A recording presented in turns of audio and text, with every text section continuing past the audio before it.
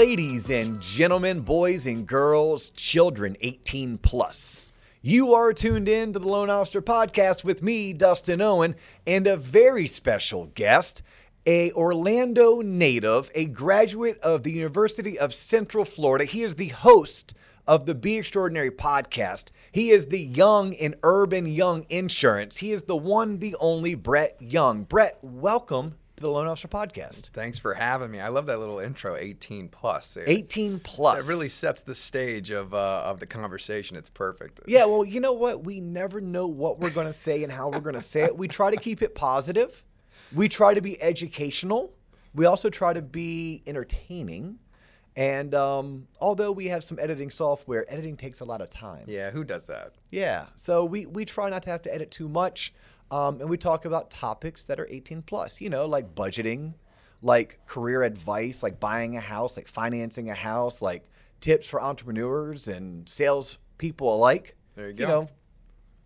Things that adults would talk about. Now, if your 15-year-old or 16-year-old is one of those, older, wiser young adults, then by all means, you can sign off and allow them to tune in. There you go. My son is 8, and I've been trying to get him into the stock market. And he looks at me, and he's like, Dad, I don't know what you're talking about. And I'm like, well, son, we're going to buy some companies. He still is looking at me like I'm nuts. So all he sees is charts and graphs, but maybe I need to get him to listen to some the Loan Officer Podcast. Some T-Lot, maybe starting with Pokemon cards and baseball cards. True story. Like I look back. Trading them. Yes, yeah. I look back on my life. I started trading baseball cards or purchasing baseball cards in 1987. That's true. Well, in 1987, I was roughly 8 or 9 years old, depending on what part of the year it was. I turned 9 that year. I was 8 for most of it. My birthday's in November. Do the math. And once I found out that a baseball card had a value, and then I found out there was a book or a magazine published every single month called The Beckett. The Beckett, man. Yes. And then that got me very interested. I learned buying, selling, trading, negotiating all through baseball cards. That's a great point, because we did it with basketball cards, and you're right. I mean, just the excitement of opening the pack, but also like the value of understanding the trading. That I'm going to take you up on that. That David Robinson rookie card. Oh God. That David Robinson rookie card. In fact, it was Topps, I think, that had the basketball cards, yep. And there's a plastic casing or whatever it was, packaging, and it was almost see-through. So you could go hold it up to the light. Yes, hold it up to the light and see if the first card was going to be the David Robinson rookie or not, and then you would know to buy that pack. Man, that was fun. I remember, I think it was a couple of years ago, we've still got those baseball cards. And you have the ones that you put in the case. Yes. Your good ones. I remember going through my folks' attic, and I found the old basketball cards. But I'd love to look those up and see how much those are worth today. Do it with your son. That's what you and your 8-year-old could do, and then eventually that would lead them to stocks. There you go. That's a great idea. Yeah, I bought my 17-year-old. I gave him for Christmas when he was like 15 or 16. I gave him a TD Ameritrade account with $500 in it. Like that was his Christmas present. That's fun. And then I bought him a book. The book was never once cracked, and it was a book that I found on Amazon for investing for youth type thing. Right. But what I liked about it, what I learned as a parent, is I gave him the money. I helped him make his first 2 purchases. And then after that, he went and squandered the money that was in the account, doing stupid buying, stupid selling, but I had to overcome my own emotion, which was don't get involved. He's going to learn by doing. He's going to get excited about it when dad's not involved. That's a wise lesson right there. Yeah, because you're trying to teach a lesson. Yes, he doesn't have to make money with the $500 to get the lesson across. Correct, 100%. Yeah, he learned a valuable lesson when he bought U.S. Oil in January or February of 2020, and then he freaked out and sold it in April of 2020. And then we look at what the value of that stock would be just in March of 2022. Does he know that now? Oh, correct. Yeah, as a 17-year-old, he's old enough. And most of his brain is developed. But not the entire brain, but most of it's developed at this age. And he's able to conceptualize, I freaked out. I messed up. Okay. Yeah, I freaked out. So as a parent, I had to learn that the lessons and the excitement wasn't in turning $500 into $700 or $1,000. It was the $500 was almost a throwaway Right. for him to just understand how this all works. That's so cool. But for your son, I would say start with baseball cards. Hey, you and I have done a podcast before, right? I've been a guest on the Be Extraordinary podcast. Yes, sir. But one of my hopes today all revolves around the premise of the Loan Officer podcast isn't necessary to speak to loan officers. It's to speak to anybody who is at a place in their life where they want to learn things that weren't taught to them in high school. Usually it's things around budgeting, usually things around entrepreneurship or sales or personal finance and wealth creation, career advice. And one of our top episodes that is on YouTube, which by the way, YouTube channel finally hit 10,000 subscribers. Wow. We hit the big 10K. Good So for you. thank you everybody who has gone on YouTube and watches us on YouTube. If you're not into watching podcasts, you're into listening podcasts, no worries. Spotify has you covered. Apple Podcasts has you covered. Stitcher, Google Play. Just make sure when you're there, you're subscribing, you're giving a thumbs up, you're giving a 5-star review, and more importantly, you are sharing the content, especially if you like it. That's amazing. But yeah, but hitting 10K on YouTube was like a goal we had. Once I found out, like my son told me it was like a thing. Yeah. You get like a plaque? No, you don't get a plaque until you do 100K. Well, then we got a goal here. But can we like flash like 10,000 up on the screen for all the YouTube subscribers? I mean, that's impressive. Yes. No, it really is. Because from what I hear, it's like now you'll show up in more searches because you have 10,000. Right. But poor JC, he knows because I wouldn't leave him alone. I wanted 10K, I wanted 10K, I wanted 10K. Now it's going to be 30K. Like the next number is 30. I don't know why some people say 25 or 50. I got stuck on 30. That's a great number. So then maybe once we hit 30, it'll go to 50. Once we hit 50, it'll go to 100. I will constantly move the needle. I'll constantly. You get 24 hours to celebrate a win. 24 hours. I like that. And then, it's back to the game. Yeah, I like that. So back on what I was trying to get at when I got off on this tangent about hitting 10K on YouTube is the number one performing episode that we did is episode 41. I think this is episode 241 that we're doing, or 240 something that you and I are doing today, Brett. And it's So You Want to Be a Loan Officer. That's So You Want It. So I went down this path of, well, let's do some more So You Want Us. We've done So You Want to Be a Commercial Lender. It hasn't been released yet because it has to go through compliance review. The guest that we had on, his company has this crazy compliance thing. Right. I want to do So You Want to Be a life insurance salesperson. So You Want to Be a commercial realtor. So You Want to Be a residential lender or a residential realtor. With you, let's do So You Want to Be an insurance agent. I love it. Right. And let's talk about your story and what I would like to be able to pick your brain on. And for those that haven't been introduced to Brett before, Brett is also another leader that I look up to. Like when I'm looking at how I lead my teams, I try to find people who are in similar fields, not necessarily the same exact field, but that are doing something that I want to do, right? Iron sharpens iron. And Brett is somebody that I enjoy following. I like having a friendship with because we speak the same language and we're both out trying to do the same thing. So along the way, Brett, I'm going to ask you to feel free to weave in life lessons, weave in leadership lessons, or weave in even your leadership philosophies, because there's going to be some nuggets and some tie downs that we all can take with us from consuming this episode. But first and foremost, I want to ask you, you graduated UCF, go Knights. Go Knights. Did you know that you wanted to go into insurance, that you wanted to be an insurance agent? Was that something that you knew from age 18, 19, 22, or is it something you kind of fell into? What was your journey like? How did you become a insurance agent? Yeah, good question. Well, there's kind of an inside joke inside this business in general that nobody ever decided that they wanted to be an insurance agent. It kind of just finds you. My story is a little different. I was much more of an entrepreneur than I was an insurance person. And I was doing a lot of different things in college. I did stuff before that. I had a bunch of different businesses, and it was just always something where I was trying to figure out how not to work. Okay. So my parents would always make a joke that I would figure out a way to not work. But what I realized is that I just liked creating. I liked that was my calling, I guess, if you will. And through that, in college, I didn't know what I wanted to do because everything was just so in the box, and I was very much out of the box. And my dad gave me some really good advice. It was probably one of the best pieces of advice that anybody's ever given me. I said, and look, I just don't know what I want to do. Here I am, 4 years into this thing. I've had all this invested, and I'm about to get out into the big bad world, and I don't have a clue. I just have all these gigs that I'm doing, that I'm creating all these different things. What type of gigs were you doing? I had an eBay business. Okay. I was running a card game. I had a lawn business. I had, I had just different things. You were hustling.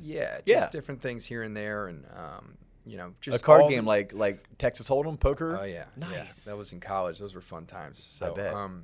But so he told me, he said, look, go find 8 people in an industry, totally separate industries that are very successful, and then go sit down with them and ask them if they would give you an hour of their time, and ask them about their job, but more importantly, ask them what their day looks like. Because the advice he gave me was that most of us think about what we want to do for a living, but we don't think about what the day looks like every single day, because that's the grind, right? Like That's the daily day. It's more fun to say you want to work on rocket ships, but if you don't like to be in space, or if you don't like to actually be tinkering with things, that's going to be a problem. But so that was really good advice. I sat down with 8 different people in completely different industries, and one of those people happened to be in the insurance space. And that person just exited the insurance business. He had a very successful career. He's been a mentor for a very long time, and he spent like 2.5 hours with me. I just called him up. I told him who I was. We had a mutual connection, and he poured into me, and he told me everything there was to know about the insurance business.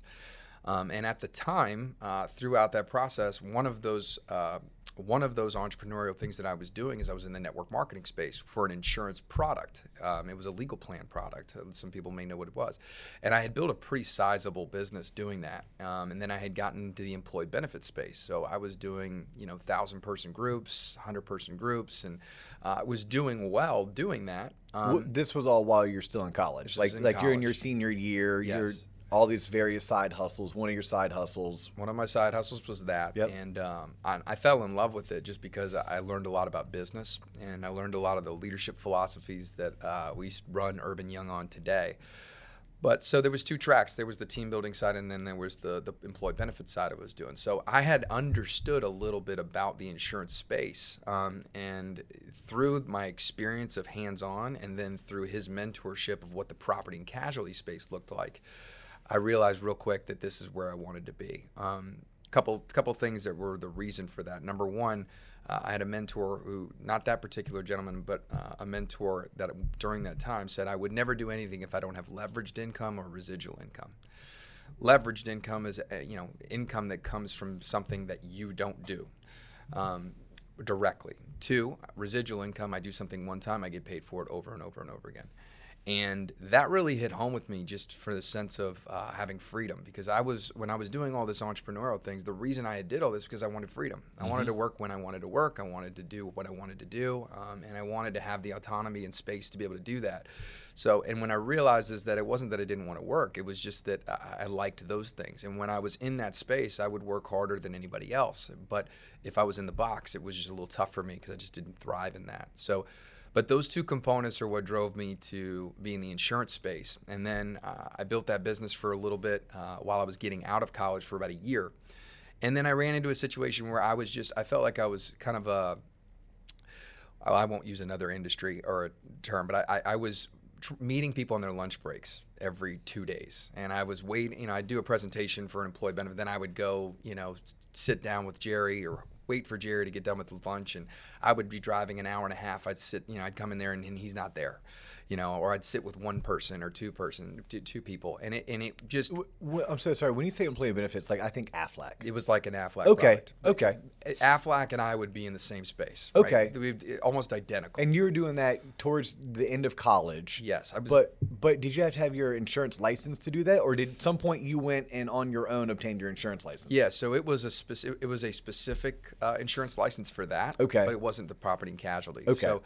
So I did that for a while, and I felt like I was driving around. And bottom line is, I had to push that product into the marketplace. They didn't know what it was. I had to educate somebody. I had to, and I don't want to use the word convince, but I had to really share with them what the value would be because they'd never heard of it before. Yeah, no one woke up that day saying, I want that product. Absolutely. Okay. And it was a low price point. So for those two reasons, I felt like, this is the space I want to be in, but I don't feel like this was the right niche. And when I met with that other gentleman who met with me about property and casualty, I realized that the price point was much higher. Every single person needs it and wants it and actually buys it. You don't have to sell it.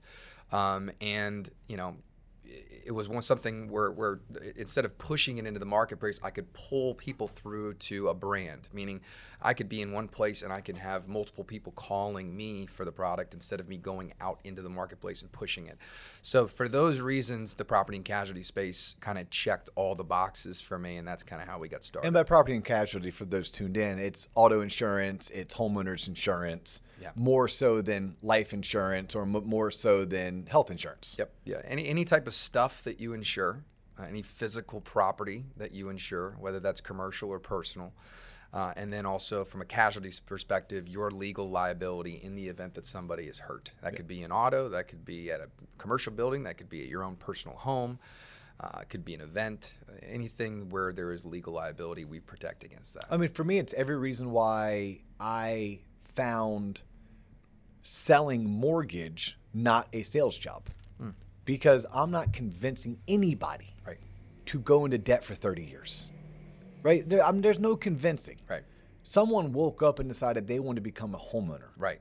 And luckily for me, only 20% have the ability to pay cash or are willing to pay cash. There you go. So that meant 80% of homeowners need my product. Yep. So I don't have to sell them the product. Right. I got to be an advisor. I get to sell them on why me. Yep. Why should you use me? And I would think property and casualty is a lot like that. You don't have to convince me, someone who owns a car, or owns a home, or owns a business, or has assets that I don't want to have, that I need to protect, that I need your product. Well, and I'm envious a little bit of your business, where in the sense of you're helping somebody with their dream home, right? And it's exciting, right? You're giving people money. Sometimes obviously in our business, some of the challenges are someone says they have to have insurance, but you don't have to have insurance. You get to have insurance, meaning the only reason the mortgage business works is because it is backed by an insurance product, right? If you're going to borrow a significant amount of money that's not yours and build a house that you didn't come up with the cash, somebody needs to protect that investment. And because you have access to an insurance product is the only reason that you get the opportunity to afford a house that technically you can't afford in cash, right? So this whole fractional capitalistic, monetary system that we're in is really held up by the, first world component of having insurance in place. So that's one of the things I love about what we do, is that sometimes obviously people think, well, I have to have this. And I think, well, what's the alternative? Yeah. The alternative is you don't have to have it at all. It's a blessing. It is a gift that we live in a society where I can buy a product that lets me transfer the risk to somebody else in order to create more of something that I don't necessarily have right now. I have never heard it explained that way. Mind blown, for one, but I love it because my brain went, you're talking homes, but I'm talking cars. How many people are driving around in their $30,000, $40,000, $50,000 car that the only way that they were able to obtain financing to purchase said car, because they didn't have 30, 40, or 50 grand laying around, was because there's auto insurance, and that bank or lender is willing to lend you the money as long as you keep the car insured. As long as you transfer the risk, as long as they protect the asset, right? Like my dad, another great piece of advice that my dad gave me. My dad's a financial advisor, and we literally grew up with this stuff ingrained in our head. But he said, whatever you can't afford to pay for in cash, you must insure. It's just a principle. It's just a law, right? Like, so if whatever I can't afford to pay for in cash, I'm not insuring, then I'm gambling. Right? I'm risking more than I can bear. And I feel like what we do every day is we allow people to come into this zone of education to say, hey, look, let us help you grow. Part of a good growth strategy for your own financial wealth is making sure that you don't have a leaking boat. And that's what we do every day, is we make sure that we, are looking around the corner to make sure there's no surprises, because all of us like to get the loan. All of us like to get the house. All of us want the nice car. But, when we wreck it or when it burns to the ground, do we have the adequate protection to be able to put us in a situation? People don't realize what that would do to your life if it did occur. And that's not always fun to think about, but it's extremely imperative. I mean, if you talk to anybody from a financial standpoint, especially the stuff that you talk to, risk is the biggest thing, is the biggest component. Diversification, all the different things that we talk about building wealth. It has to do with making sure that you know what surprises are coming and you mitigate against them. You just used my favorite word, mitigate. Like so many things in life, how do I mitigate my risk? It's everything from how I book travel to how I make a purchase decision, how I make a parenting decision. All revolves around how do I mitigate my risk? How do I hedge off of this, right? A hedge is putting an opposite trade against the action you're getting ready to take. There you go. I mentioned this when we kicked off the show that this show really is everything you should have learned in high school but didn't. Your dad's advice, that stuff I wish was taught in high school, but it's not. Which if I'm going to paraphrase it, and I'm going to ask you to probably repeat it, but he basically said if you can't afford to pay cash, you must insure.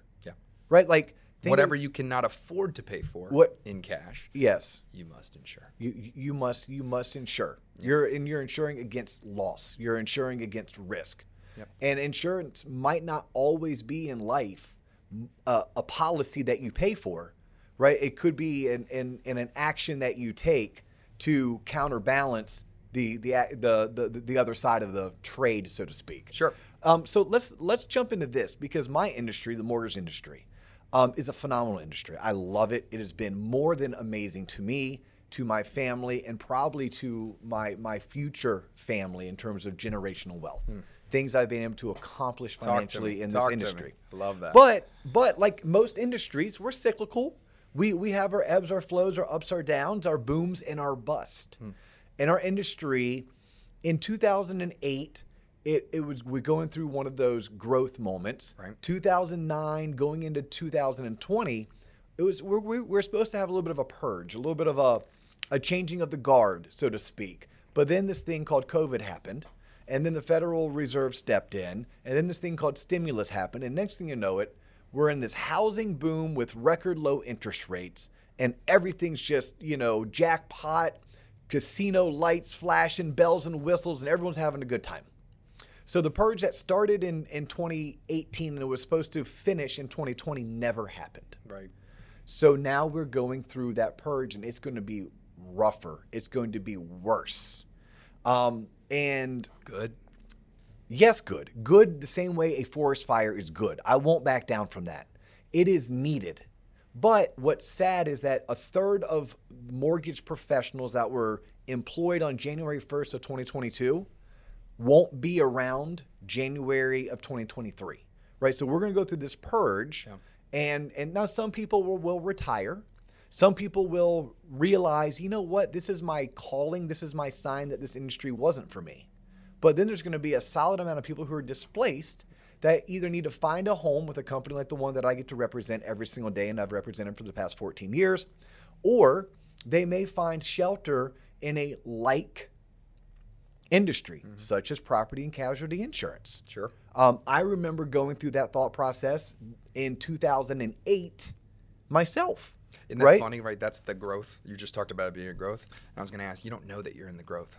No. You thought you were in the trenches, right? You were, right? But I remember being that 2008. I was like, this isn't the growth time. But then you look back and go, oh, that was the growth time. I've been preaching to anyone who's willing to listen. This is the best growth opportunity that we have seen in over a decade in our industry. But the growth isn't necessarily all about acquisition of new branches, of acquisition of new referral sources. The growth is also an internal growth. Oh, man. It's also a realization or a wake-up call that maybe you're not as good as you need to be.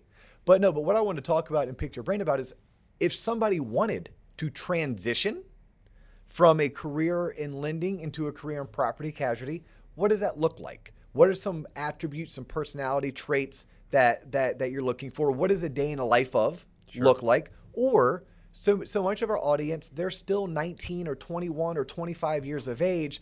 They're still finding their way in life and they're still looking for their big career opportunity. Yep. If they're going to consider a career in insurance, what advice would you give them? Where do they start? What does their day look like? what's required in terms of either education and or personality traits? Well, let's unpack that. That's a lot of questions, but I love that. Well, I'll give you my experience through that, and I'll tell you what worked really well and what didn't work really well, and if I was to do it all over again, how I would do it. I got in the property and casualties business by getting on Craigslist. Okay, so entrepreneurial guy, was building a business, said I want to get the P&C side. I literally went to Craigslist, found a bunch of places, got a commission-only job, moved to Celebration with my new wife, and we started off to the races. Right? Didn't know anything. Is she now your old wife? She's my newer-ist wife. How about that? She's my first wife. How about that? And hopefully only. Yeah.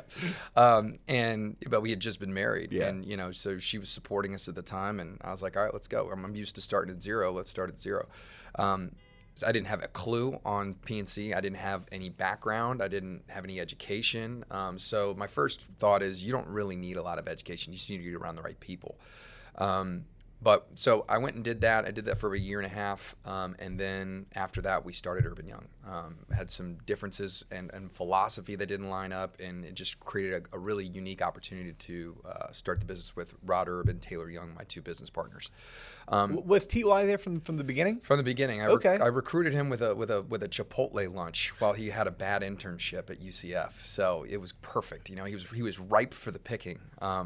But yeah, he was there from the beginning. We needed a point guard. Yeah. And he's a point guard. And he does an incredible job with just operations and discipline. And he's still to this day, he's fantastic at it. So it was a really good mix. So is a 4-year degree required for someone to get into property and casualty insurance? That's what I was going to tell you. No, absolutely not. No, what's required is grit. The biggest component in our business is grit, and because our business is very different than a lot of different industries, right? It is a compounding business. It's the dichotomy of insurance. It's the great thing and the tough thing. The beautiful thing, I can't tell you, Dustin, how many people I meet in different industries, and every time I meet them and I say, hey, I'm in the insurance business, they say, oh, if I had to do it all over again, I would have been in the insurance business. And I think to myself, no, you wouldn't. You would have done it. I know why you didn't do it, because you have to start from zero and you have to build it over years, right? This takes years to build. That's the thing about the insurance business. You have this residual effect of compounding growth that happens, that once you build it, you have this annuity that pays you indefinitely, right? But that doesn't come without a significant, it doesn't come without a price. So the biggest thing in our business is understand this is a long-term business. This is not a short-term business. If you're getting into the insurance business to make a good income, you're in the wrong business, because you have to start from the start and you got to work your way up. So be prepared to starve. Be prepared to go through some challenging times. Here's the biggest challenge I see in the insurance business. Two people start. One gets in the insurance business. The other one goes into a different industry. They're buddies. And they run for 2 years. And the other one that's in the insurance business is looking over on the other one. And they're watching somebody else run their race. And they're looking at what they're making, how they're doing. And they think that they're so much farther ahead than them. And they think, is this worth it? I don't really understand. I have a hard time looking past the next year. And so they lose track of their own race. And in the insurance business, you have to run your own race. Because what will end up happening is 5 years, 10 years down the road, you can do you can blow past that person if you really have the grit, and you're still running at the same pace. You're not having to run just as fast for that same reward at the end of the deal. So the biggest thing is, I would say, understand that this is not, in my opinion, insurance. People say, well, you give it 3 years. Any career, give it 3 years. In my opinion, that doesn't work in the insurance business. No. I think you need to give it 5 years. Wow. And that's a tough commitment, but that's just being real, because go talk to as many people as you can in different places, with different agencies, with different producers, in different spaces, to make sure it's the right industry for you. But when you decide to do it, if it's for the right reasons, you need 5 good years. And if you give it 5 good years, life just doesn't look the same. How long and how hard is it to become licensed to sell It's insurance? very easy. You can go work for an agency. Like the way we hire people that are unlicensed. We give them unlicensed activities, and then we get them licensed. Okay. And it's there are certain steps to this, and the license that you can immediately get, within a month or 2 months of working there, is very simple. It's a 3-day course, and then you take a test at the end of the course almost everybody passes, and boom, you're licensed. It's a customer service license. It's a 440. And then after that, if you're under a 220, which is a general lines agency owner per se, or outside sales license, if you work under that particular agency or person for a year, you can sit for the 220 exam.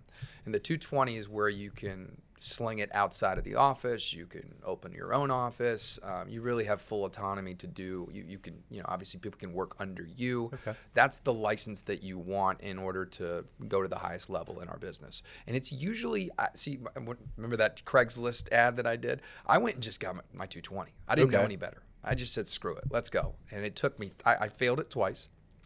I got like a 68 and a 67. You got to give a 70.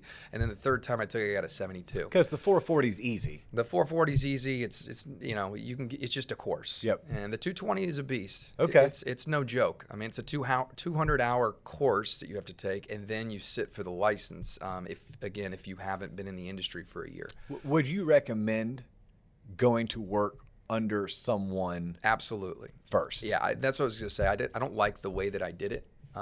It just wasn't there's a lot of friction to that path, but it also led me to where I am today. So I'm grateful for it. But if I was going to give somebody advice, I would say absolutely find somebody. There are so many good people in this industry that want apprenticeship. And there's so many people that are willing to pour into young people in this business. It is the best kept secret because insurance is not sexy. It's not this sexy job that you tell that, if I'm a brand new out of college and somebody's got a tech job and somebody's got this cool job and I decide I'm going to get in the insurance business, somebody looks at you and goes, what? You're going to get in the insurance business. But it's the biggest epidemic in our industry right now is young talent. And I'm fanatical about this, right? With Urban Young and what we do, we are recruiters. We are culture, team builder recruiters. And I mean, the median age is 30 in our office, which is completely not normal in our business. Because we are put such an emphasis on that. The talent pool in our business is so lacking because they overvalue the knowledge of being good at insurance versus just the people skills and the opportunity to sell the dream and what's available in our business. And what's available in our business is like no other industry. Now you have to pay the price, and it's a tall price, but it's so worth it, man. And the price, if I understand it, the price is just your time for not the most desirable pay because you're building something. You're building something. But I'm assuming I'm building something that once it's built, you can't take it away from me. It's very difficult. You can be really bad, and your retention is a huge number that we point out, right? But in our business, moving insurance is painful. Nobody wants to do it, right? So if you're good, if you're average, you're going to do great. If you're exceptional, you're going to do really well. But even if you're bad, I can't tell you how many insureds will move their business to us and they say, yeah, I've been trying to do this for 4 or 5 years. It's just I haven't got around to it. I can't stand my agent. It's because it's so painful to move it, right? Like, so it's a very sticky business, which is great when you're in it because, obviously we get paid off residual. Just to give the listeners at home, because some people don't understand this, in the property and casualty space, whatever you get paid the first year, you get the same the second year, the third year, the fourth year, and the fifth year. That's without any rate increases, right? And as we know, just with inflation in general, you're going to have rate increases. So imagine all these other industries, maybe you're getting paid all up front for having the customer for 3-4 years, right? As a commission salesperson, you're getting paid one time. The reason why it takes so a while is because it stacks on itself, right? I sell a policy one time, and I take care of a customer, they move their business. I get paid on that this year, but it's a small amount. But then the next year I get paid the same amount, right? I service that customer. I take care of that customer. I make sure I'm here for them. But I also have a team behind me that's helping. I have to put very minimal effort into that the second, third, or fourth year comparatively to the first. Oh, my goodness. And then on the fifth year, maybe let's say over 5 years, I've had a 40% rate increase, right? I'm making 40% more the fifth year than I did the first year, and I'm putting in minimal effort. That doesn't mean they're not getting taken care of. I have an entire team to support what's needed, but the amount of effort that goes into that is extremely minimal. So you can imagine when you do that thousands and thousands of times. Yeah, because you're adding new clients every week, every month, every quarter, every year. Right. But in year one, those are your first clients. Right. But year two, you have those first clients renewing, and you're adding more. Year 3, you have years 1 and 2 renewing, and you're adding more. Right. Which is why you say it takes about 5 years. It's interesting. I study my buddy Rob. My buddy Rob does 401k. In fact, if Urban Young needs a good 401k, Rob could come in. You're about the right size company for him. Boom. And he would get you all set up on a 401k. And in his industry, same exact, he starved when he went out on his own. His first 2 years, 3 years, it was a kick to the gut. His income was cut in half. Yep. But he realized as I add on new plans, those people are investing each money through payroll. Yep. And then that money hopefully is growing as the market grows. Yep. And they're adding more money, and I'm adding more plans, and they're adding more money, and then the market's going up. And all of a sudden, he turns around in year 5, year 6, and he was like, oh my goodness. Yeah. Where is all this income coming from? That is a perfect example. It came from his 5 years of just straight up grinding. And obviously he is good as what he does. He takes care of his clients. He cares. So because he cares, he explains and he teaches. And his clients continue to come back to him. His referral sources continue to refer him. Yep. What I love about property and casualty and becoming an insurance agent, the barrier of entry for the most part is fairly low. You need to find a good company, a good person, a good mentor, a good leader to go work under. Yep. You yourself have to be a good person, right? Give good service, but you have to be willing to grind it out. You got to grind. And then what does a day look like? Because not everyone is equipped with your entrepreneurial hustle, Yep. right? With my entrepreneurial drive. And I think they need to understand, what time am I getting to the office? What time am I leaving the office? When I'm in the office, what am I doing? And how many nights and weekends do you expect me to work? That's a great question. So there are 2 tracks, and I want to specify because you always project from your perspective, right? So my perspective is I want to go to the top, right? I want the biggest earning opportunity I possibly can. I want the most freedom, I want the most autonomy, right? So in doing that in our business is a commission only building a book of business. So it's starting from 0 and it's building one by one. You don't have to do that. Right?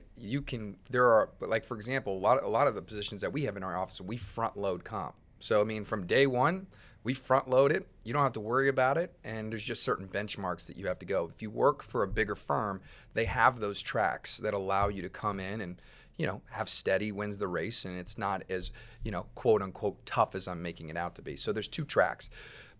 And there's also the service side of our business. If you love people and you love caring for people and you love taking care of people, making their day, being that person that they just love calling and being someone, my favorite is my dad's a financial advisor, and some of his clients don't even want to talk to him. They want to talk to Rachel, Yes, right? Because she's so sweet and she makes their day and she's their person, right? And she loves that, right? So I think about that in the insurance business. It's the exact same way. And there's an incredible opportunity for someone who wants to be an account manager or a customer service representative in our business. And that, look, you don't work every bank holiday, you're off. There is no weekends, and it's a 9 to 5. And there's flexibility. So a lot of our customer service relationship management specialists, is what we call them, are working moms, right? So we did what's called 4-10s. So they only work 4 days a week and they work 10-hour shifts. And this was their decision, not ours. They said, hey, look, how can we enhance this position?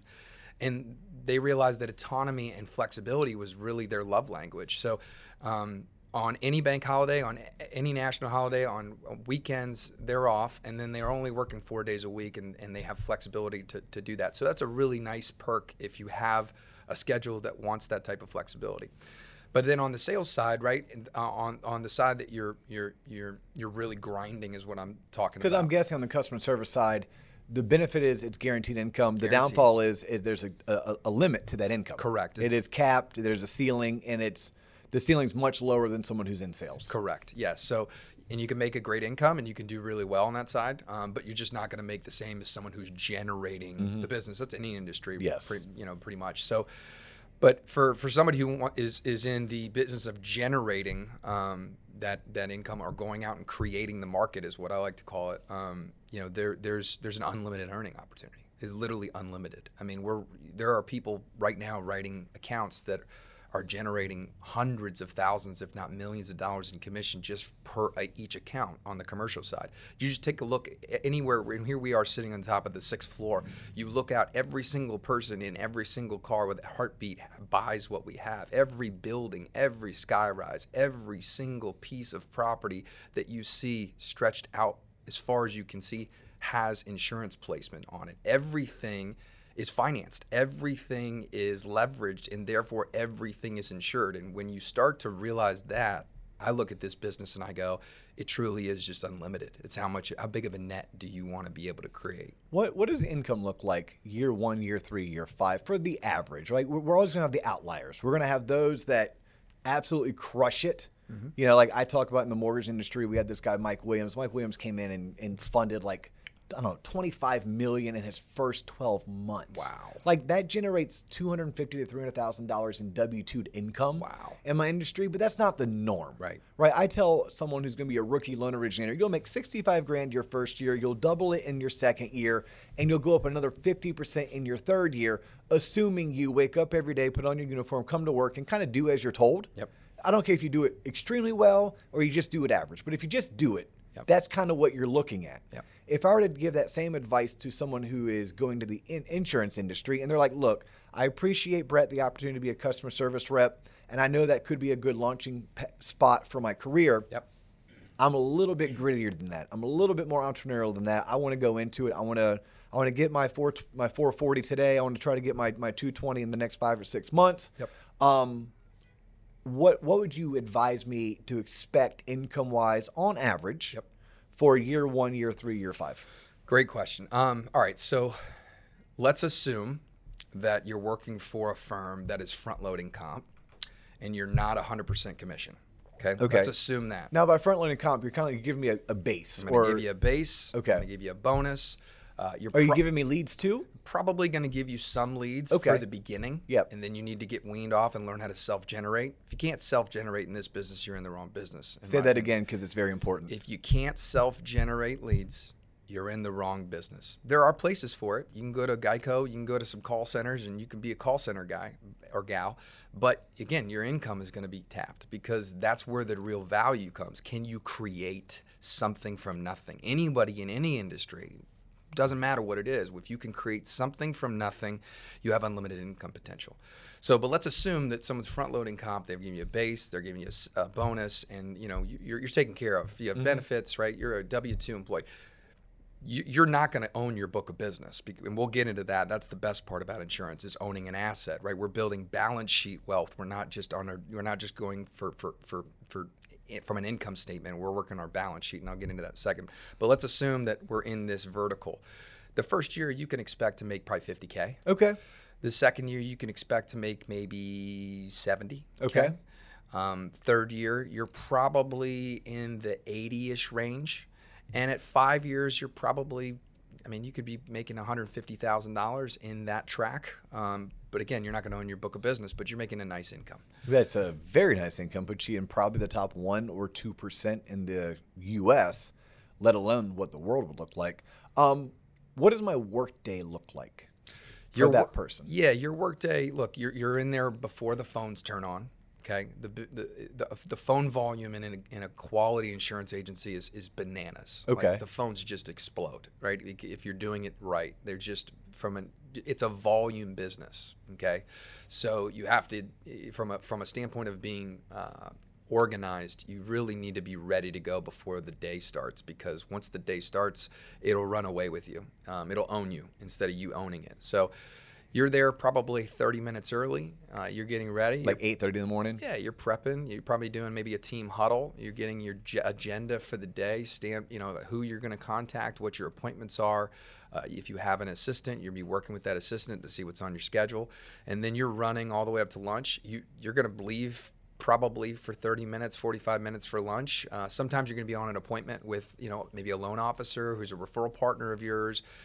Maybe you have a financial advisor that you work with that you're going to take out to lunch. But then some days maybe you say, look, I'm slammed. I gotta stay here, and you're going to eat lunch at your desk. But after that, you're going to run till maybe 5, 6 o'clock. Usually you'll run past the phones, which is 5, so you can kind of catch up with whatever and tie off any loose ends. And then you're done. That's Monday through Friday, and you're gonna run that back. We do have some people that'll stay in the office, 2-3 hours afterwards because they're just grinding. But that's not mandatory. So this is a typical day if you go to work for an operation like you all run at Urban Young, right? Which, by the way, if you're in a market where there is a Urban Young, Brett did not pay me to say this, but I would tell you, because I know Brett, I know Rod, I know TY. Like, I would go work for you all. Like, if I was looking for a new career, like you run the type of company that I want to be a part of. Thanks, so Appreciate that's a typical day there. But if I did that, I think you were going here, and I want to segue into it. I don't own that book of business. Right. So what if I wanted to own that book of business, because maybe I am a TLOPper, maybe I tune in pretty frequently, and maybe I've heard JC or DO say something along the lines of, he or she who controls the lead controls the moolah. They control the money. Something the balance sheet, as you just said. Yep. It's a great look. Again, we're going to talk back to the risk conversation. If you're walking into any type of operation to where you don't have the risk, and the company has the risk, the operator has the risk, there is going to be an exchange made. It's just you may not be aware of the exchange. And the exchange is that they're going to own the asset because they're fronting the money before it's there. Mm-hmm. They're creating something from nothing, not you. Very big distinction. But let's talk about my favorite part, which is the track of creating something from nothing, right? You're starting from zero and you're building a book of business, which is a commission only. Usually it's a split. So if there's a certain amount of gross agency revenue, you usually have a split on the front end commission and the back end commission. Okay. So, and that will depend on the firm. It'll depend on how big they are. It'll depend on how many leads that they bring in for you. It'll determine the state of their business, where they're at. Sometimes they're in hyper growth mode. They're willing to pay more. Sometimes they give more resources, so they're going to pay you a lesser split. Maybe you pay for all of your stuff. For example, you pay for your CRM. You pay to have somebody service your business. Your computer, your business cards, etc. Right. Yep. And then you might work for a firm. They'll give you a lower split, but they take care of all that. It's a mixed bag, right? So, but at the end of the day, you're going to get a split. And so for every new piece of business you write, you make a certain percentage of the agency's gross revenue.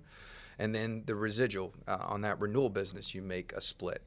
Sometimes they could be the same. Sometimes they could be heavier new business weighed versus on the renewal. It just depends. But I would guess if I go that route, I'm probably going to make not the $50K in year one. It depends, right? Yes, correct. In my opinion, I would never set the expectation that someone's going to make that type of money immediately. What expectation would you set? I'm a low guy because I started from. I'm not fast in this business. If somebody was to look at like, oh, how did Brett do? They would be like, damn, I wouldn't have done that. Yeah. But I promise they would like the way it ended up. Mm-hmm. But so I like to set really reasonable expectations. But man, for me that first year, I mean, I'm setting the expectation someone's going to make $25K. Cool. No, I think that's good because you're trading off, right? You're mitigating or you're taking a higher risk. Yep. And what you're giving up is you're making half the income. Right. But you're doing so because the long term is that you can earn more and you can have ownership of that book of business and you can have ownership of those clients and those referral sources. But I would also guess if you go that route, your work day doesn't look like you just described. I'm guessing I'm going to be hammering out phone calls. I'm going to be at BNI networking groups and industry functions because I need to shake babies and kiss hands. 100%. That's what I was going to say is you're going to work harder for that $25K too. Yeah. It's not an even exchange because you're going to be outside the office. You're going to be banging on doors. And then when you get an opportunity, obviously then you've got to run back and work on those opportunities. So, that from a daily standpoint, if you don't like to market, that's not a good job for you. It's not a good place for you, right? The elite insurance agents, just like the elite LOs, just like the elite at any business, they are marketers. They are just great at marketing. They love being in front of new people. They love their heart beating, and they love to be in front of presentations. They love to influence and compel people and to persuade as to why they are the best in the business. They love when that first referral comes through the door that they've been trying to get for 3-4 months. They love knocking on a door and getting a bunch of no's with the idea that, oh, they don't even know it yet, but I'm going to get them to say yes, right? That type of attitude will put you as an outside producer. If that intimidates you and that doesn't fire you up, look, it scares everybody. Okay, don't get me wrong. If that to say you wouldn't be nervous to make the phone bleed on your face 100 times a day is not being realistic, right? It is, but it should excite you. You don't have to love knocking on doors. You have to be excited about what is behind the door. And if you can get excited about what's behind the door and that fires you up to make the next one, that's a great indicator that this is a good track for you. Yeah, right? it is the pot of gold has to be worth the journey. It because the journey isn't necessarily fun, it isn't necessarily easy, but the excitement of that pot of gold is something that's going to allow you to put your blinders on, your head down, and then just march one foot in front of the other, come hell or high water. It doesn't matter what gets in front of you. So it's like fitness. Like, so we talk about this all the time. I know you're huge with what you do, but like, you don't necessarily enjoy the battle halfway through the run or the bike ride or when your body is under acute stress, right? The burn is something that you almost never get used to. But what you do get used to is you do enjoy how tough it is. Yes. And it's almost like this fight against yourself. It's like this battle against yourself. Like, how much can I take here? And there's almost this you versus you mentality of like, the harder it gets, good, right? Like, the harder it gets, the more other people are going to quit, right? And it's like what you talked about, like with this, you called it a cleansing, right? Like, if you are dominating in any industry, when that happens, it fires you up. It fires you up. If it doesn't fire you up to know that that's happening, you're probably in the wrong business. That is a valid point. I would tell someone you have to be a little bit off. In a good way, be a little bit off. Absolutely. I've never once ran a race where I'm like, gosh, that was fun, especially training for the race. At least race day is kind of fun. Sure. Right? Race day, the adrenaline gets going, the music's pumping, your blood's pumping. But like training for a race, never have I once ran 3 miles, 5 miles, or 12 miles, and I was like, I enjoyed every minute of that. That was awesome. What I enjoyed is when I finished, how I felt. What I enjoyed was knowing I did something today that so many others didn't. Yes. Right? I got personal satisfaction because it allowed me to feel better about myself because I accomplished something that maybe others weren't willing to. They weren't willing to do it. So I think I know the answer to this question, but I got to ask it. Would you recommend the insurance industry as a career to your cousin who's currently in college or to your buddy who's looking for a career change? Yeah. Or are you like, you know what, if you're not in the game, stay out of the game because the game has come and gone and you've missed your opportunity? Yeah, again, I'm biased, but in my opinion, and we have very similar industries, but I feel like we're in the best industry in the world. And I just genuinely believe, because I see it every single day, there is such a lack of young talent in this industry that anyone who you just come in and just be average and you're going to do well, because there is just an aging out of an older generation of producers and operators in our business, and the amount of demand has only gone up. So I think it's one of the best kept secrets. I think it's one of the greatest opportunities for a young, dynamic person who wants to get into an industry. But again, you have to be willing to, it's a staying power. The person who will stay on the treadmill longer than the other guy wins. It is just not an industry that you dip your toe into. Don't try it out. Don't test it out. You're in the wrong place. But if you want to get into a career where you have just unlimited earning potential and way more opportunities than you could possibly process and handle, this is and be challenged every single day. This is an incredible business. So yes, I would absolutely recommend. I recommend it all the time. It's an amazing industry to be in. It's interesting. I'm sitting here listening to you talk, and you're answering the questions. The answer is yes. It's not just yes. It's hell yes. Hell yes. If you are interested, this is a fantastic career. It's going to have longevity. It's probably one of the oldest professions, right? Besides probably religion, medicine, and prostitution. I would say insurance is probably going to be right up there as one of the top 5 oldest professions.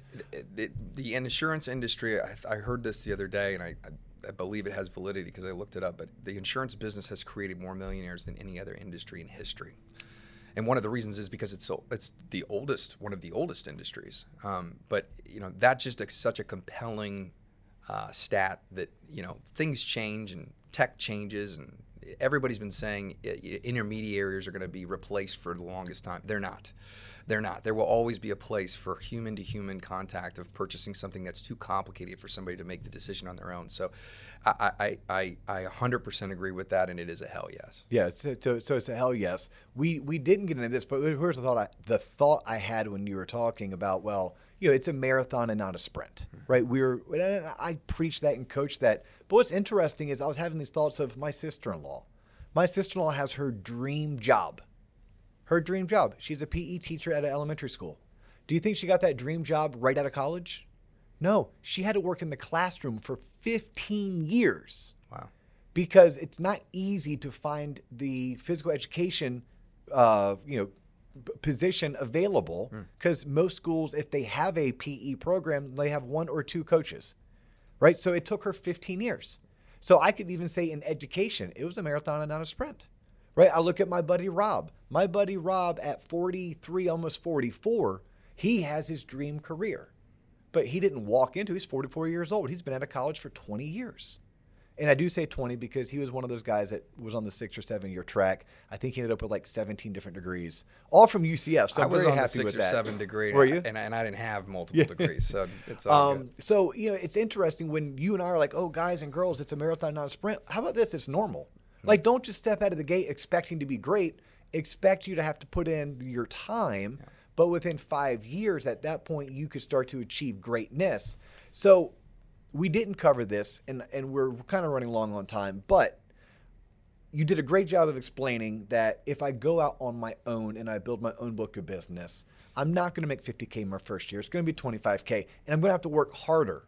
But what does year 3, year 5, year 7 look for that person? Yeah, I'm glad you came back to that, because that's the most important part. Is is the price worth the prize? And so what's in it for me if I start from zero and I go slow like that? And the biggest component of our business that's most attractive, and why I speak with the very, very successful people who say if I were to do it all over again, I would have done insurance, is because at the end of the rainbow, do you hold an asset or do you have an income?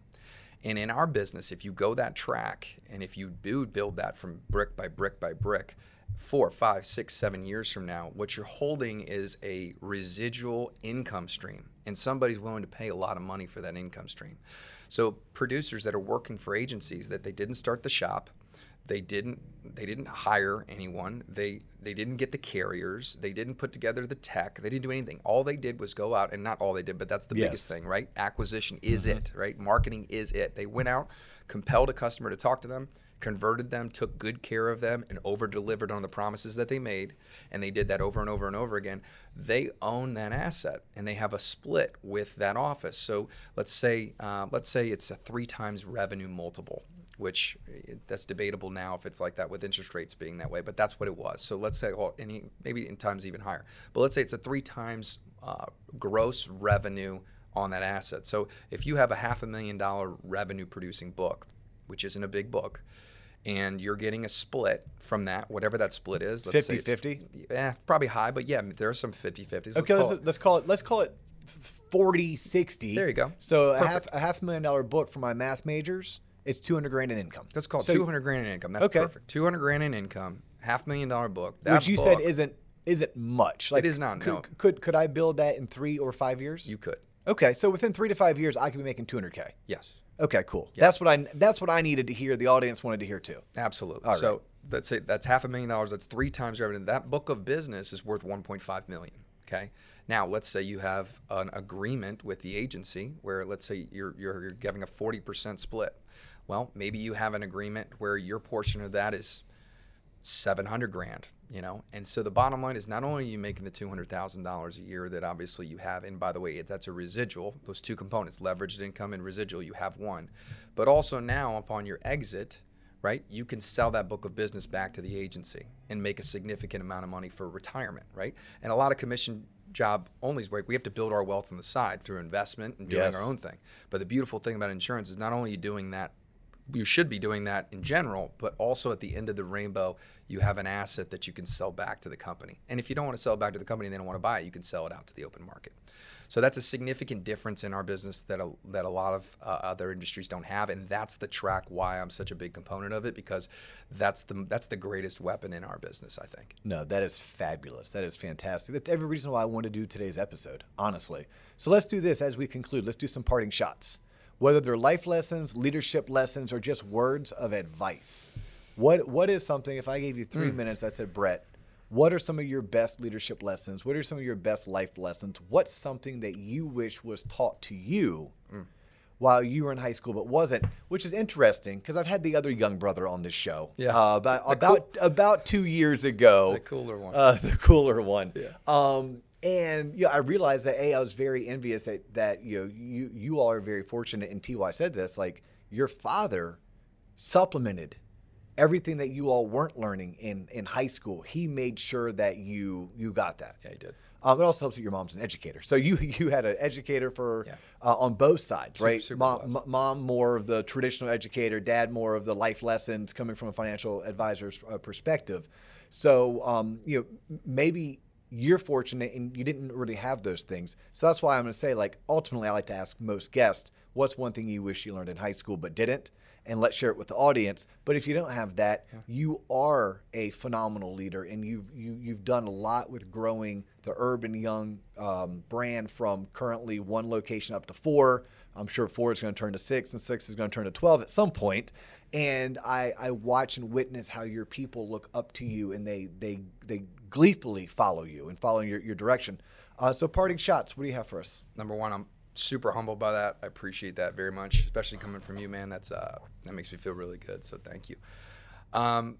One, my mom built Florida Virtual School from scratch. So she was a culture fanatic, and I learned almost everything that I know about culture from her. So number one, teams that win together hang out together is a philosophy that I learned. If you're going to grow any type of organization or grow a team, the time that you spend with them is disproportionately more important than the money that you spend with them.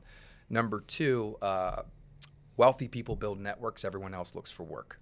So if you want to create a large balance sheet, it's about understanding giving value to other people. And what I mean by network is not how many people you know. It's about when somebody asks about you to somebody else, they immediately think that's a person of value. So I'm always asking myself, am I being a person of value to the people that I know, right? And if you can crack that code on a continuous basis, inherently good things just happen. Opportunities find you instead of you having to find them. And then lastly, man, the 3 pillars are what the 3 pillars of success are what we teach at Urban Young, and they were taught to myself and my 2 business partners coming through the ranks, and I just fundamentally believe they are the 3 pillars of a stool that make up success, and that is 1, showing up. You have to show up, and you have to show up consistently over a long period of time in order to win at anything. If you don't show up and you're not early and you don't stay late, it's just difficult to win. You're not going to learn what you need to learn. Number 2 is activity. You've got to do the thing, right? You've got to swing the axe. You've got to mix it up. It's just, it doesn't necessarily matter if you're doing the activity right. It means that you've got to get into the activity, because over time you'll get sick and tired of doing it wrong, and then you'll learn how to do it right. And then 3rd is personal development. I think this is the least emphasized in business culture today. And just when we walked in here, you hand me a book. That's why we connect so well, right? So you're in the practice of becoming better. And I think so many professionals work on their profession, especially in the insurance business. They love to tell you how good of an insurance professional they are.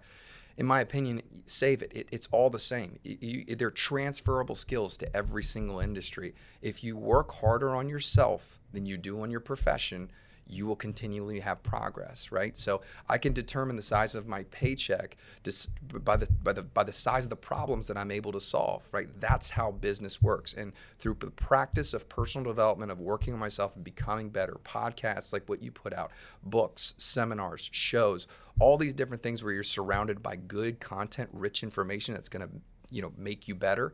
It just inherently helps you just dynamically blow past your competition with business. So if I had 3, that would probably be my 3.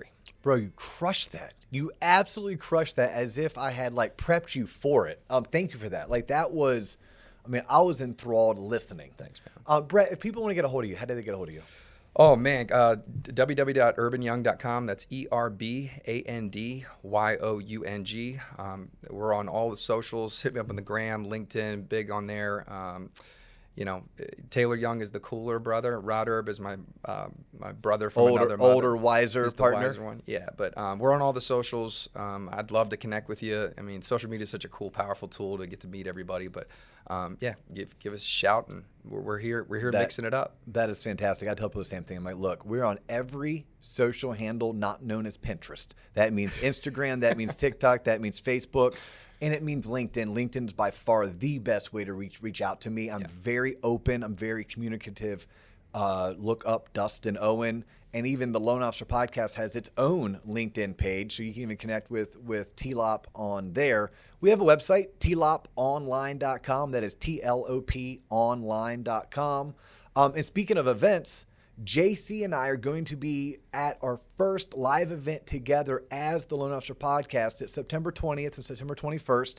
It's at the Palms Hotel, Resort, and Casino in Las Vegas. Oh, hell yeah. Yeah, the event is Mortgage Mastermind. It's mastermindsummit.com. It's a Stephen Marshall event. JC and I are actually going to be speaking during a lunch session on the Tuesday of that event. I think we're going to fly in. I'm sorry, I said Tuesday. I meant Thursday. We're flying in Tuesday. We're flying out Friday.